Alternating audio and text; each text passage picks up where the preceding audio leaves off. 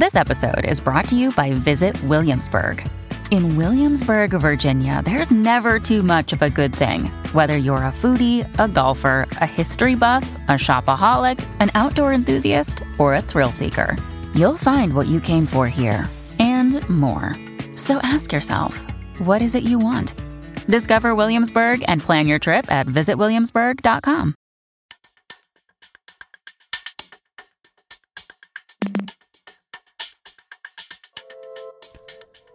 Welcome to Classical Ideas.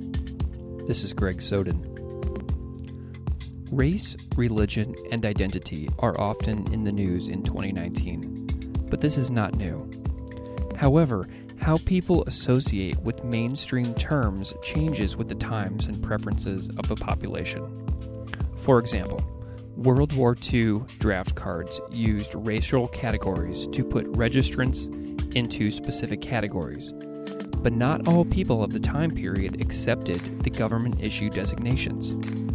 Occasionally, black registrants asked draft registrars to write down olive as the skin complexion and Moorish or Ethiopian Hebrew in the race category. The reason for these requests were religious in nature, as well as the shirking of labels associated with slavery in the United States and the assertment over control of how one identifies themselves on government documents.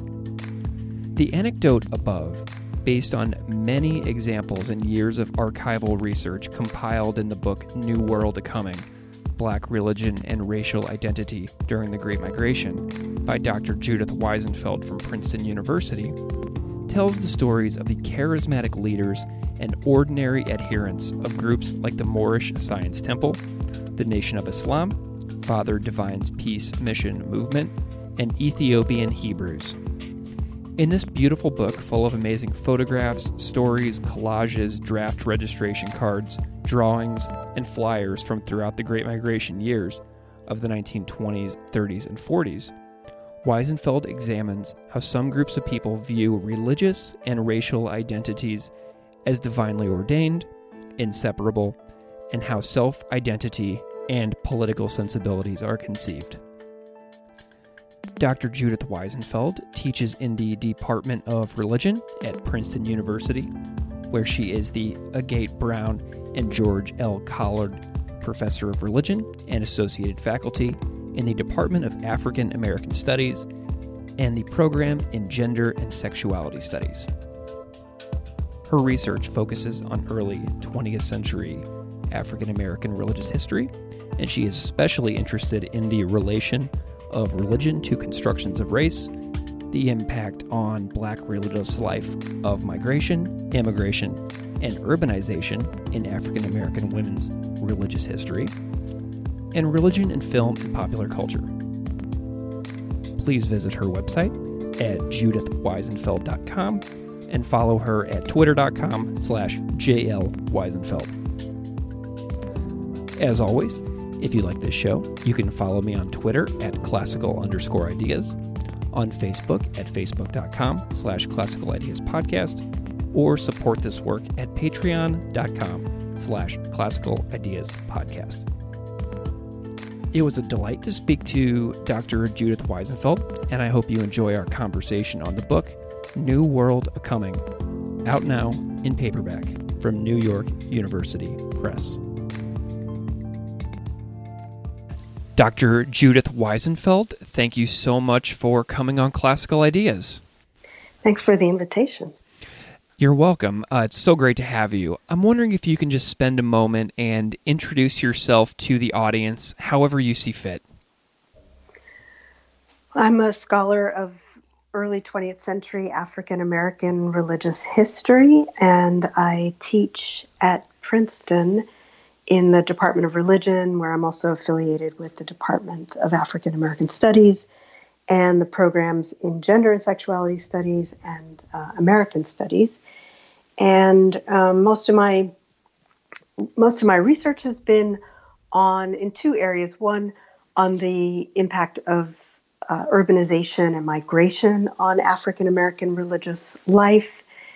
And the second area of focus has been on sort of cultural constructions of race and religion in America. So one project I looked at how film, early sound films helped to produce popular images of African American religious life. And so these two have come together in my most recent book on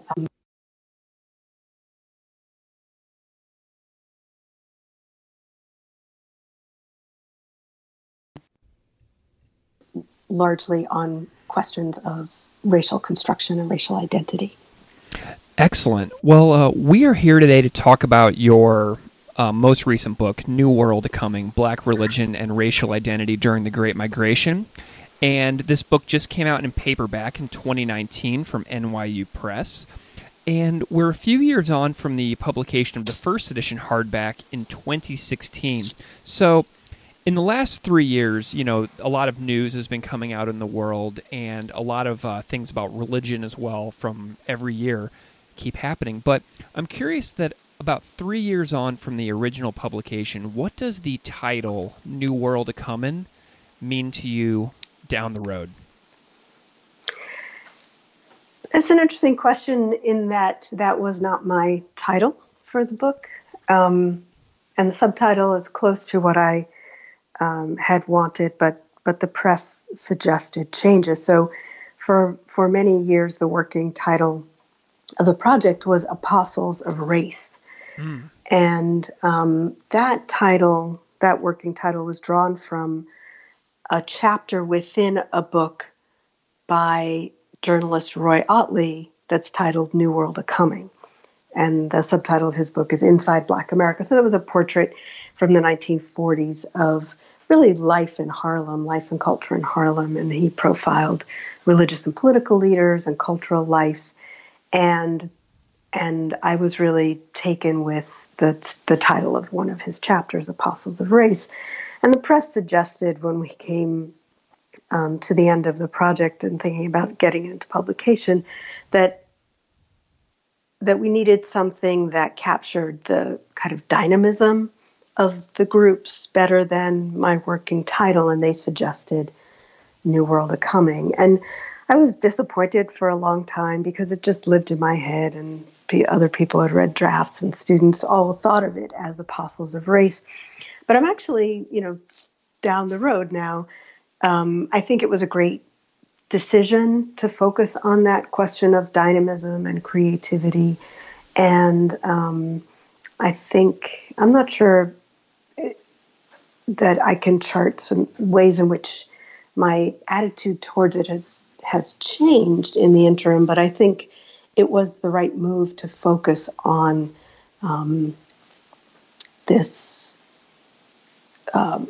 these groups that I talk about as representing particular modes of Black cultural creativity.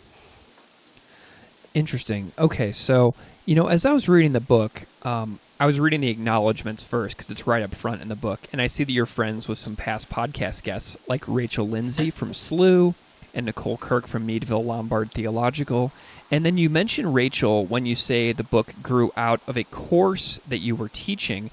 And I'm curious if you can just tell the listener how a course you were teaching became a book and how Rachel possibly played a role early in that process.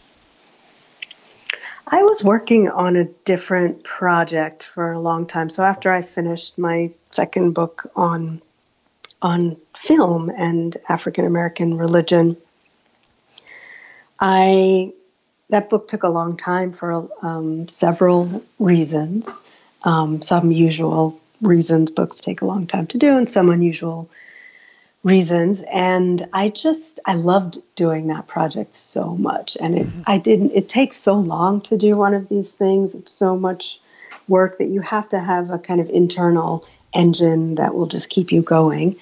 And I didn't have the next thing in mind, but in this profession, people always ask you, what are you working on? What are you working on? And so there's a way in which I think a lot of people just kind of make work.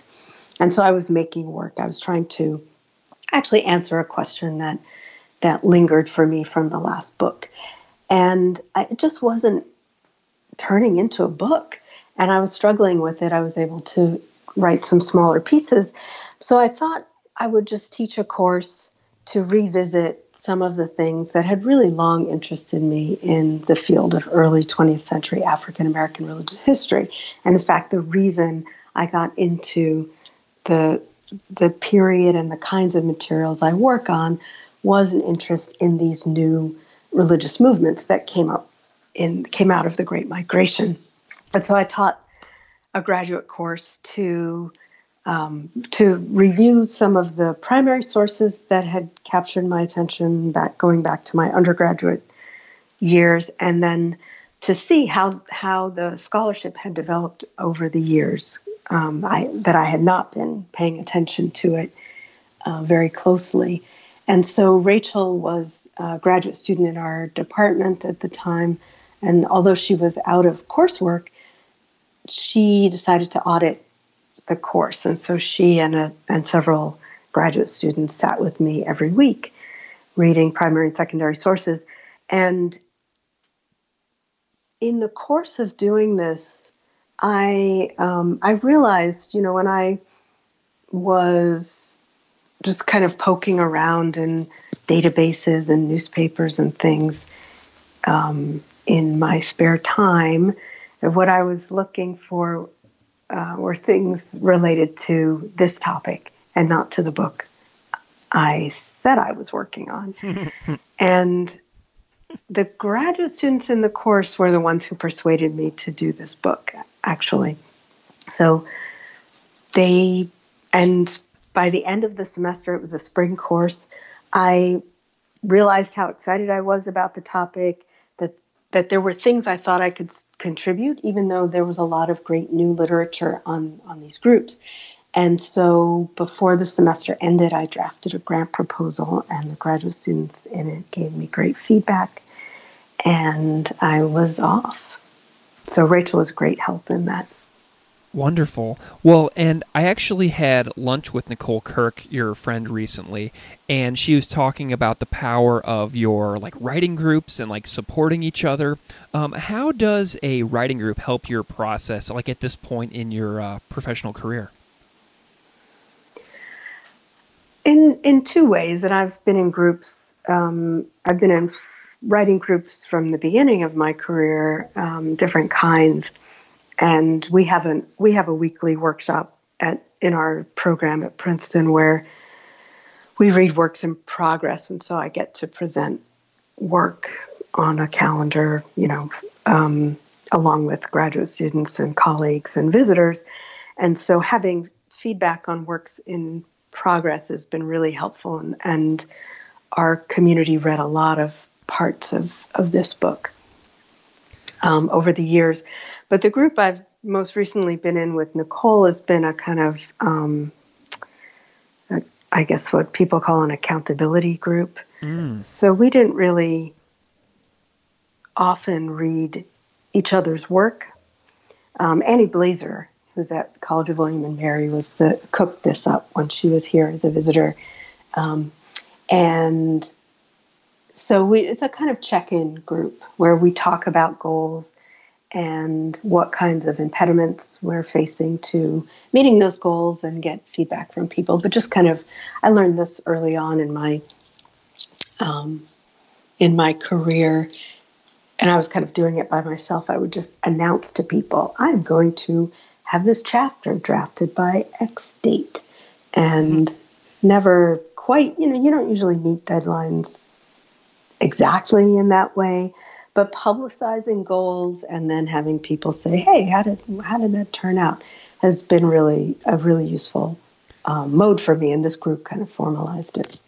Wonderful. Well, I have that kind of pressure that I put on myself to continue doing this show, and opportunities keep arising, but it's also a ton of work to keep yourself internally engaged for a project like a writing group or doing a radio show or anything like that. So it's really essential. So I want to go back to the book. What are a few of the biggest religious groups that you describe in the book? The book focuses on a kind of subset of a broader range of kind of new religious developments that happen in the context of this migration to the north and immigration from the Caribbean in the early 20th century. And so it's a subset because the main lens through which I'm analyzing them has to do with the ways in which they talk about race in relation to religion. So it's not a survey of all new religious movements or communities that develop, but ones that give us insight into some of the transformations in thinking about racial identity. So I look at perhaps the best known of these is the Nation of Islam, which is founded in 1930 in Detroit. And I also look at the Moorish Science Temple that has roots in New Jersey in the 19-teens and then becomes a much more prominent group in Chicago by the end of the 1920s. And congregations of that call themselves Ethiopian Hebrew congregations, made up primarily of immigrants from the Caribbean. And then another of the well-known groups is Father Divine's Peace Mission movement that becomes very prominent in New York City and then moves the headquarters to Philadelphia, but has national and international movement as well. Do these three groups see their overall belief structures as being derived from Judaism, Christianity, and Islam? The Ethiopian Hebrew congregations are very much connected to Judaism. They see themselves as of the lost tribes of Israel. So they are Israelites of the Bible. They see biblical history as African history and African history, biblical history, but particularly West Africa they talk about. And so they see, they connect themselves to Jewish history and understand their history as Ethiopian Hebrews to have diverged in some ways from the history of Jews of European descent. But again, they're religiously connected.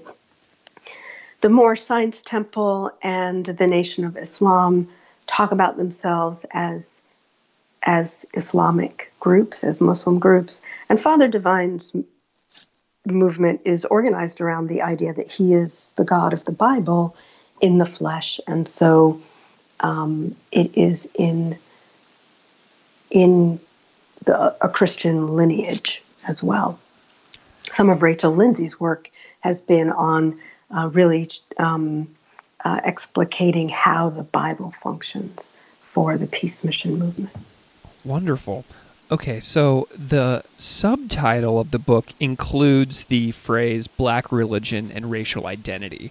And then throughout the book, I noticed that you often use the phrase religio-racial identity. So you write that the term designates, quote, a set of early 20th century Black religious movements whose members believed that understanding Black people's true racial history and identity revealed their correct and divinely ordained religious orientation. So my question is, simply put, what does it mean to have a religio-racial identity for members of the Moorish Science Temple, Ethiopian Hebrews, Nation of Islam, and Father Divine's Peace Mission movement? What does that term mean?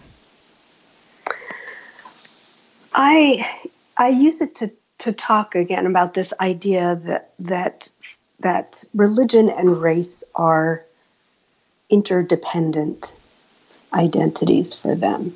So in all cases, although they come out the other side of this with different conclusions, but they all reject the idea that they are Negroes. So as a racial identity, they see that, or as a racial ascription, label, category, classification, they see that as something that is the product of enslavement and was imposed on them. And so members of these groups, founders and members, are on a search for from their perspective, their true racial identity. The Moorish Science Temple people announce at many points, God did not make us Negroes, right? That's a category that to them is it's fabricated. So they see religion as a way of discerning their true racial identity, and that these things are necessarily connected. So, I mean, one of the things that interested me in terms of pursuing this project was that, there's a lot of good work on the groups as kind of single groups alone. I was interested in the fact that they emerge at the same time and that these ones are doing similar moves in relation to race, so rejecting Negro. And the more recent works are very interested in the first question you asked me, how do they sit in relation to Judaism, Christianity, Islam? But I still didn't have answers to the question of why are they calling themselves Ethiopian Hebrews or Asiatic Muslims or Moorish Muslims? What did that other part, how did that figure? The Ethiopian, the Moorish, the Asiatic. And for Father Divine's movement, it's a complete rejection of race. So the question remained for me, what is that racial component? What is that language doing for them in understanding who they are? And so I came up with this idea of religio-racial identity to capture for their perspective that these are inseparable. And I know the book also goes into practices of self-fashioning to help adherents experience and express religio-racial identities. Can you describe what the groups would facilitate for new adherents to help them change, and maybe their appearance, maybe their daily practices? What would they do? I was really interested in the question of how average members, typical members in these groups experience this identity transformation as you just described. So a lot of the literature is focused on the leaders and founders and leaders of the groups, and that's understandable because they are really fascinating. They're the ones who sort of set these ideas and institutions in motion, and they're the ones who are more likely to have sources to talk about what they thought and what they did than the typical members. But the question for me was really like, how does one enact this identity? Mm-hmm. And so I started to think about these practices that really reshaped, help people to kind of reset themselves and move through the world as something other than what they had been, which was most likely a Negro Christian. So the book is organized around the kind of individual transformation through things that are not uncommon in other kinds of religious groups or in practices of conversion, although they didn't talk about it as conversion. They talked about it sometimes as reversion, or kind of, right? It's a kind of apprehension of something that is true and hidden rather than the taking on of something that was new.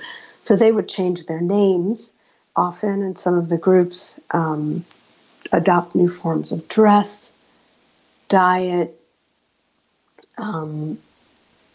family organization, things like that. And even to one of the things that interested me, certainly in relation to race, was how in some of the groups they came to understand their skin color in different ways through a kind of theological lens.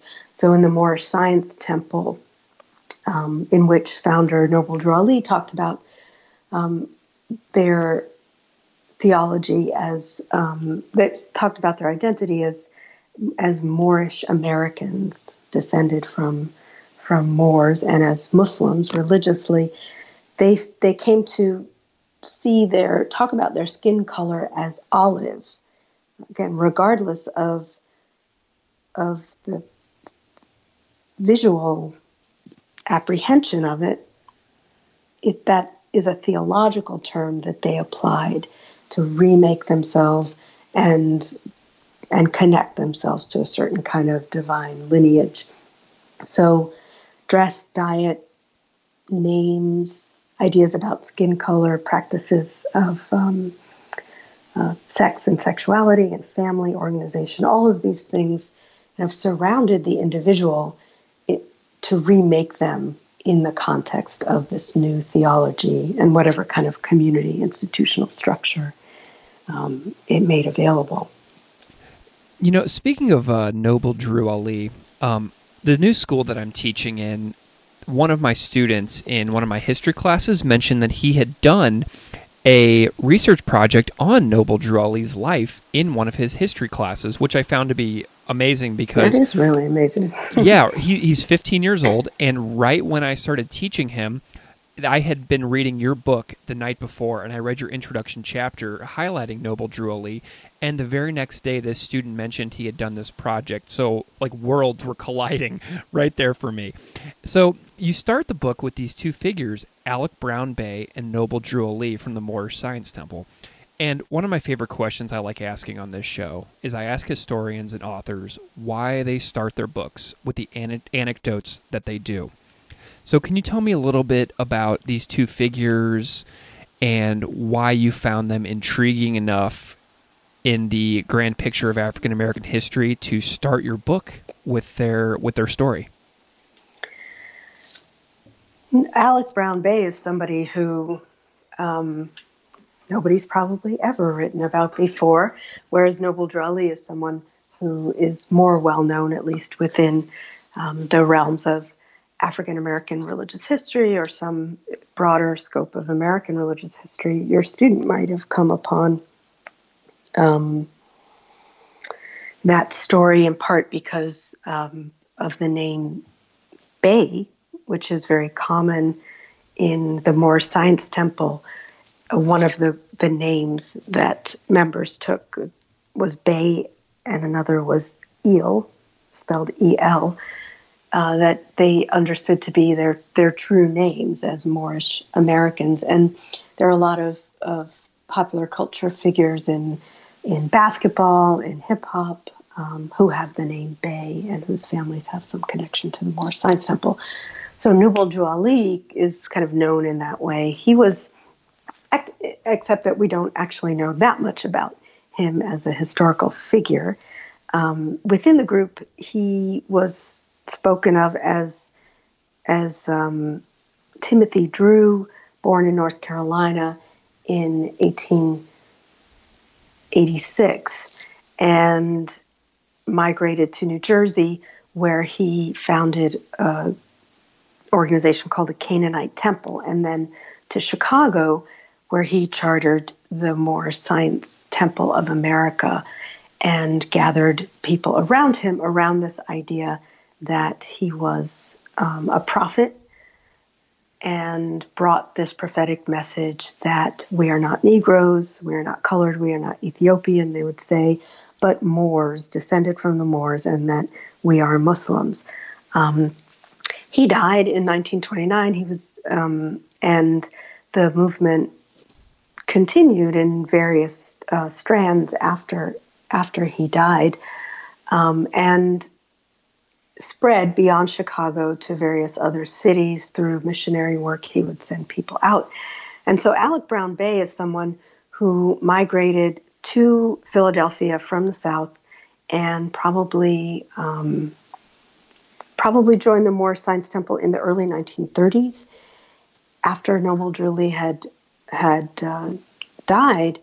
And I started the book with him because he's someone nobody ever heard of, except members of his family and friends and so on. So he's not a public figure. He's not famous in any way, but was absolutely typical of the people who joined these movements. And his story captures for me what was at stake for an average person joining such a movement. So he was someone who migrated to Philadelphia,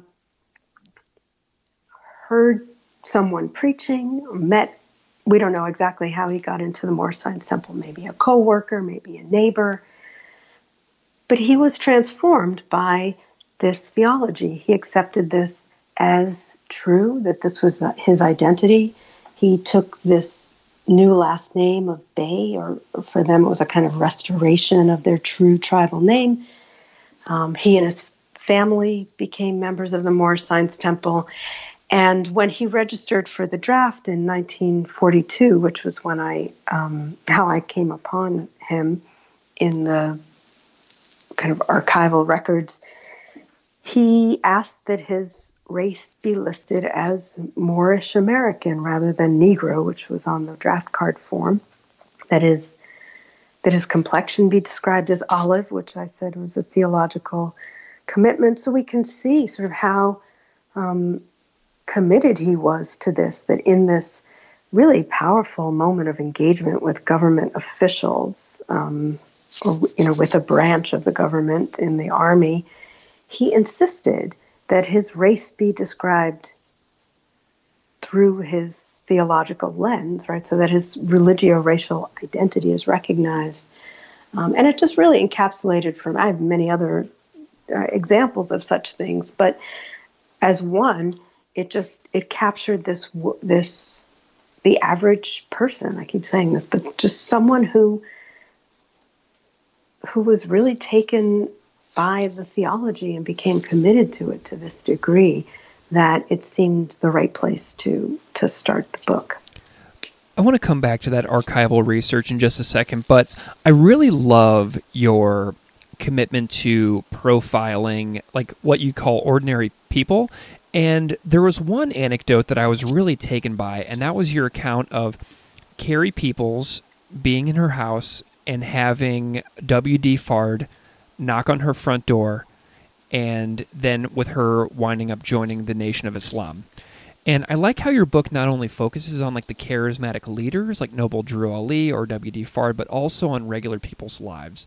And recently I was reading the book Being Muslim by Sylvia Chan Malik from Rutgers, and her book profiles ordinary people's lives as well. And I'm just so taken by the everyday lives of ordinary people. Like the power of individual stories is so compelling for readers.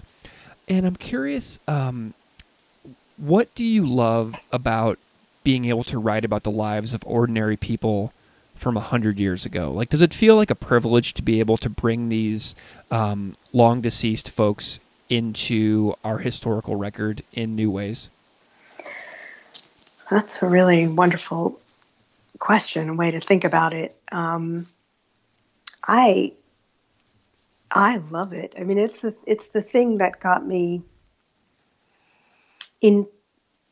committed to writing this book. When I say I was in my spare time, researching this book and not the one I said I was working on, it was that I was captivated by these people and their stories and finding snippets of things in newspaper accounts, and I use Ancestry.com a lot, or archives, library archival collections, and it is a privilege. It is, one thing I wanted to do was shift the discourse about these groups and the members from the frame of cult to, I talk about them as movements, mostly groups, and the religio-racial frame helps me do that. That's and I struggled. Another way I came up with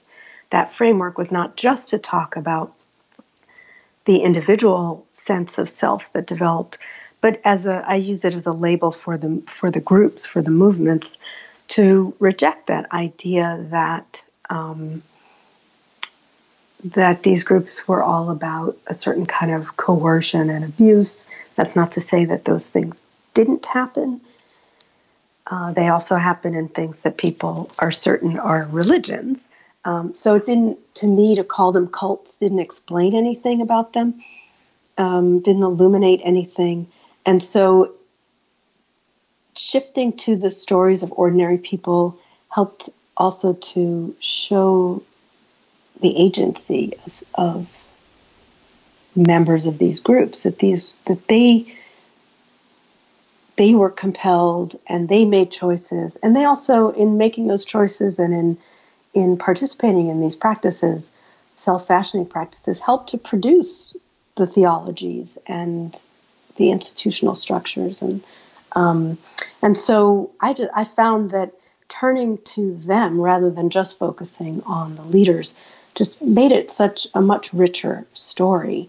And I actually have a database I haven't looked at in a long time. I don't know, so collected so many names and addresses and places of birth and occupations and family members, and they're not.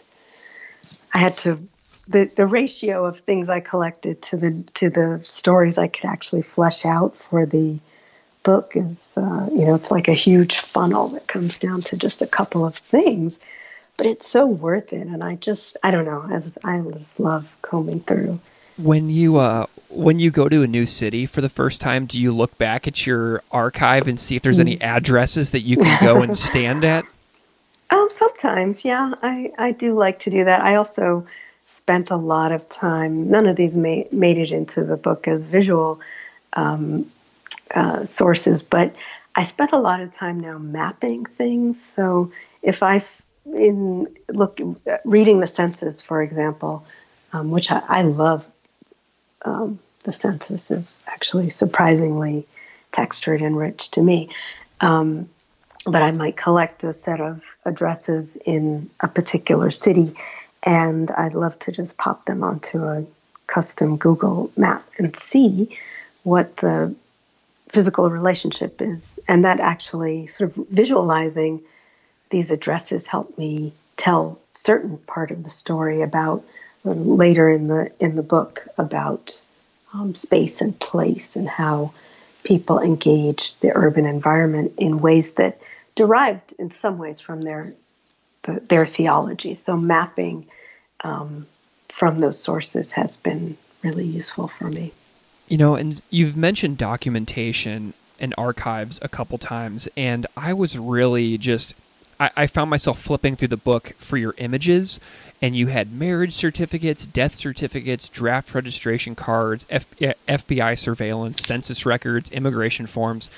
Tell me about this archival research process, because I feel like if I were in that situation, I would be so overwhelmed that I would never get done. How do you navigate this as a historian, this overwhelming trove of research that you had to do? It's an interesting angle on it, because in some ways, I thought, and maybe other people thought too, going into this, that there actually are no records, right? How do we get the ordinary people? They didn't leave our archival collections. And the leaders didn't leave many either, but there are a few. But I think I started with the idea that it was going to be really hard because there were not sources. And then an accidental discovery in the draft card database, I had kind of passed through a veil where I realized there was this whole world of other kinds of sources that I could use, and then it became overwhelming. So I didn't start out thinking that, there's so much stuff, how am I going to deal with this? At first I thought, this is a really challenging thing. I don't actually have any sources from the people. How am I going to answer these questions? So this happened before I was committed to working on the book, and while I was teaching the graduate course, we were reading about Wentworth Arthur Matthew, who was the rabbi of the Commandment Keepers Ethiopian Hebrew congregation. And we were reading an article by Jake Jacob Dorman, who, since I taught that course, published a very important and useful book called Chosen People, about the rise of Black Israelite religion. And we were reading an article he'd written about Wentworth Matthew, and he talked about how Matthew described his place of birth in different ways over time. And so I just went into Ancestry to find some primary sources in advance of the class session to talk about with the students. And I happened on his World War II draft registration card, and I didn't even know that was a thing. I'd never used that particular kind of record before. I didn't know. And when I looked at it, I saw that he had asked the registrar to write Hebrew in the box on the form. So it's actually written above Negro, which is pre-printed on the form. And I actually taught the course, and I sat on that for a while. And then I wondered, I wonder if members of other groups asked for those kinds of things, or other people in the Ethiopian Hebrew congregations asked for that. And I went in and I found hundreds and hundreds and hundreds over time of that sort of thing.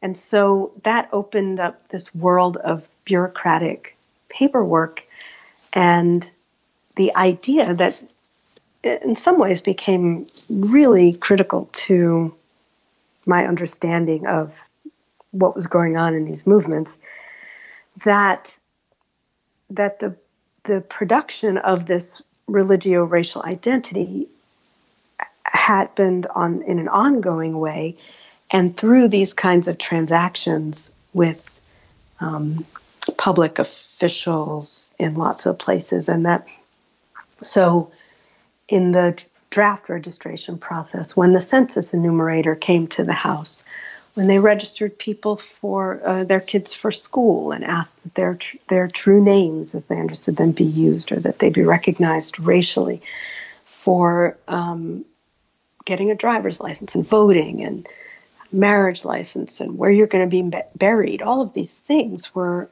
ways in which they continuously expressed their commitment to a particular religio-racial identity. And at the same time, so two other things briefly. One, it opened up to me the ways in which they both resisted government-imposed classification systems and also sought to be included on their own terms. So they weren't just opposed to, the Nation of Islam is more the case, right? So they rejected the authority of the government. But in these other groups, they rejected government-imposed classification, but wanted to be included and participate on their own terms. And I think I hadn't seen that really until I found this whole web of government documents. And then the last part of that is just to say that learning how to read kind of against the grain in those official documents was important as well. Well, and I'm looking in the book right now, and I'm on page 111, where you have J. Pearsall Bay's World War II draft registration card, and I noticed that Indian is crossed off and Moorish is written in, black skin is identified, or black eyes, and then also the complexion olive is written in at the bottom. And that's really so fascinating about agency of being able to identify and be involved in one's own terms, you know? It's just so cool. And I noticed that you did a lot of research at the National Personnel Records Center in St. Louis, which is my hometown. That's where the military records are, mostly by correspondence. Can you tell me a little bit about the importance of the Caribbean and immigration into the creation of these groups? Yes, it's something that I had hoped to highlight even more, but it was important to me to think about the Caribbean origins of lots of the participants in these movements and not simply fold them into a kind of a broad African American history, although, certain second and third generation Caribbean people of Caribbean descent were also part of these groups. But I had it's related to your earlier question about various cities and their role in this. I wanted to think more expansively in terms of the geography of religious change during this early 20th century period that we talk about as the Great Migration. So that indicates a large-scale migration of African Americans from the South to both southern urban contexts, but also to the north, and then in later periods, in larger numbers to the west. And so I wanted to have a broader spread than the usual suspect cities of how people talk about the Great Migration of New York, Chicago, Detroit maybe, but to highlight Toledo or Philadelphia is also important, but others and smaller cities where people settled and these groups took hold, and to also show the influence of immigrants from the Caribbean. And that I found primarily or kind of overwhelmingly in the Ethiopian Hebrew congregations, but also somewhat in Father Divine's Peace Mission, where he had a large presence of migrants from the Caribbean.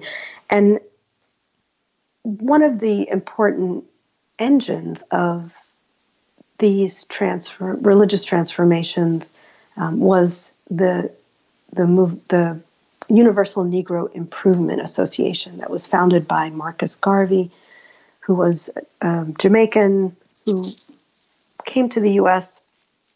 and established the UNIA headquarters in Harlem. And it was both a crossroads for lots of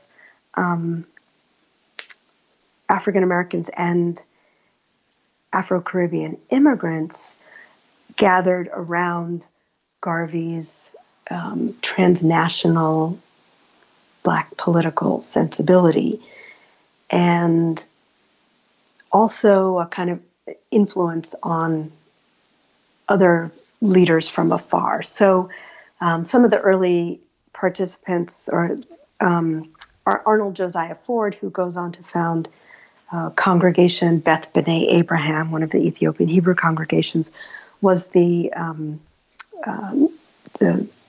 music leader of the UNIA. He was a composer and a band leader, and himself an immigrant. And so a lot of the people from these who went on to join the Ethiopian Hebrew congregations were directly involved in Garvey's movement. And then from afar, Noble Drew Ali, for example, admired Marcus Garvey and talked about him as his kind of John the Baptist to a kind of forerunner to the prophetic message that Noble Drew Ali would bring. So to kind of bring people from the Caribbean onto the same stage and recognize the ways in which these interactions were really generative of religious change was important to me, and not just talk about them as part of African American movements. So I'm also curious, like we've said a lot of names here. So Noble Drew Ali, Father Divine, W.D. Fard, who are men. So I'm curious about what the role and importance of women within these groups is. What are their roles? Are they equal? Do they have leadership responsibilities? None of these movements that took on the religio-racial approaches I am interested in, right, that framed the book, none of them were founded by women. We get lots of religious creativity, ferment, transformation in the same period in the urban contexts among kind of holiness, Pentecostal movements, and we get groups that are founded by women in that theological orbit, but none of the religio-racial movements are founded by women. And in a way, I expected to find that they weren't very present either. One of the things I expected when I had first approached these groups, thinking about them as perhaps, or talking about them as perhaps Black nationalist groups, was that they would be kind of overwhelmingly patriarchal, in that all kinds of nationalist groups that are invested in a certain kind of bounded national self-perpetuation. Right? Often, that kind of movement often requires containment of women, right, in service to the nation in kind of biological and family ways. I didn't find the nationalist frame useful for these groups, and it also turned out that I found just tons of women, many more women in membership, and as authoritative figures in a variety of ways. And so in turning the lens to the ordinary members and thinking about them as creators of these groups, as much as the founder and leader kind of gives forth the theology and a structure, but it's the ordinary people who enact it and in that work actually develop and change and transform, that women also could be seen as producers of these movements. That in terms of kind of official theologies about the role of women, I mean, we get people like, there are spouses who are important figures in the movement. So Elijah Muhammad, who becomes the main prophet for the Nation of Islam after W.D. Farad, the founder, is out of the picture, his wife, Clara Muhammad, is a major figure in the movement. There is a recent book called The Promise of Patriarchy by Eula Taylor that talks a lot about Clara Muhammad and about a kind of a really complex negotiation of the Nation of Islam's patriarchy that does try and contain women into reproductive modes through discourses of protection. So the ways in which Black women had been sexually abused from slavery on by white men and kind of made to work in a variety of ways on behalf of whites. The Nation of Islam's theology involves protection discourse that contains women within the movement. And Eula Taylor's work is thinking a lot about the interplay of Black women's prominence and agency, particularly in the early movement, in ways that hadn't been quite as recognized, and right how they negotiate the patriarchal theology of that. Father Divine's group, there is overwhelmingly female membership, and the peace mission was sex segregated and celibate, and yet he was married twice, and there was a figure named Mother Divine, and they were seen as Mother Divine 1 and Mother Divine 2 were understood within the movement as having the same spirit. So in some ways, they're the same person. And it was a spiritual marriage as he talked about it, of God to the church and to his people. So the Moorish Science Temple had many women in leadership of temples. And while there were no ordained women in the Ethiopian Hebrew congregations, women were very prominent figures in the life of the congregations and in the educational world. So it turned out to be a much more complicated landscape, very different across the groups. But I found so many more women than I expected, and I tried really hard again in reclaiming these stories of average, ordinary members to highlight women's stories as much, if not more, than men. Wonderful. Well, in the conclusion of the book, I kind of want to bring us up to the present day just a little bit to end on. And in the conclusion, you mention a decline in Father Divine's peace mission movement. You mention a schism in the Moorish Science Temple, and also leadership conflicts in the Ethiopian Hebrew congregation. So I'm curious if you could just kind of describe the current state of these groups. Do they still exist? And where can listeners or readers find them today? All of the groups exist in some form, and some are declining dramatically, and some are trying to reinvigorate and revive themselves. And in some ways, I in talking about the Ethiopian Hebrew congregations and the Moorish Science Temple, I underplay the fracturing over time and kind of present them as more uniform. And that's partly because of the time period that I'm working on. But the Moorish Science Temple did develop after Noble Drew Ali died, there was a conflict over succession to leadership, and various strands developed under different successor leaders. And so you can find lots of different groups around now. The Moorish Science Temple of America, they have slight variations on their names that that give indication of their lineage.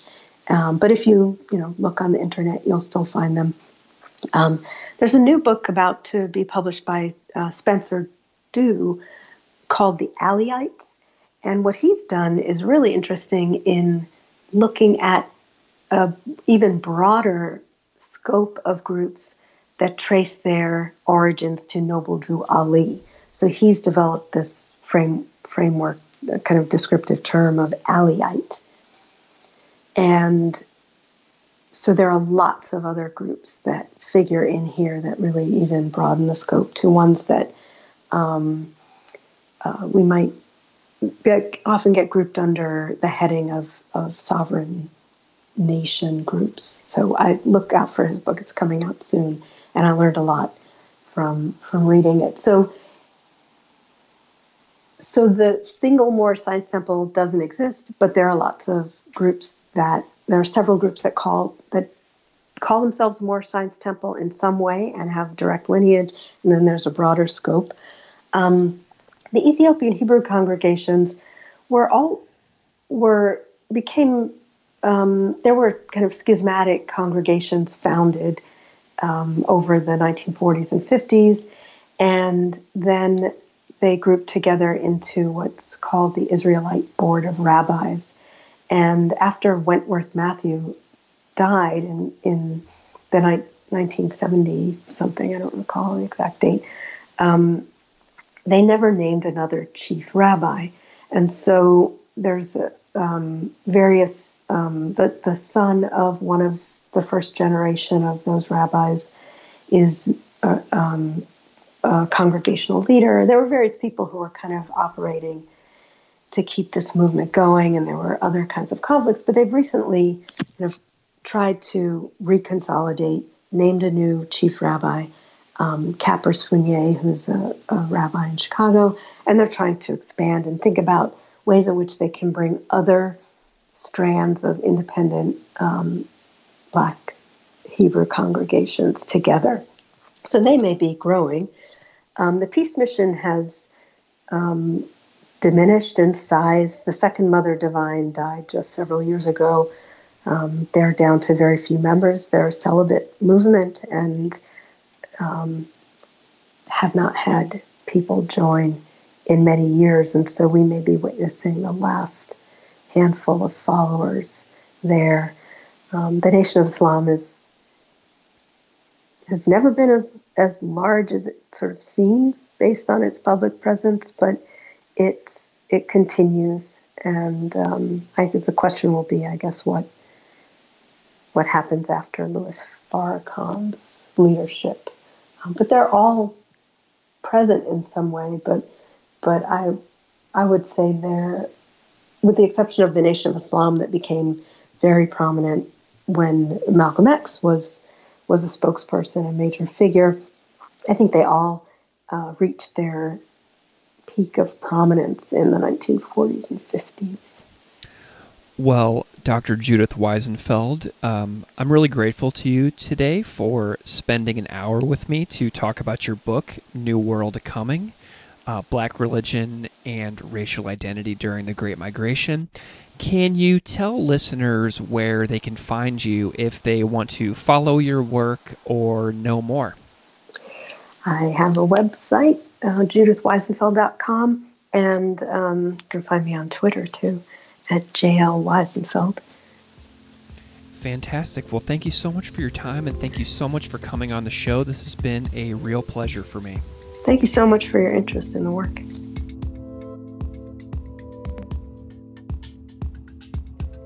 Classical Ideas is produced by me, Greg Soden.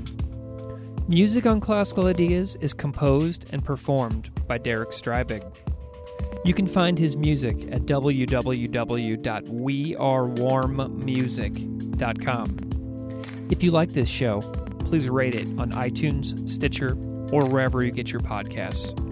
You can email me at classicalideas@outlook.com or find me on Patreon at patreon.com/classicalideaspodcast. Thanks so much for listening.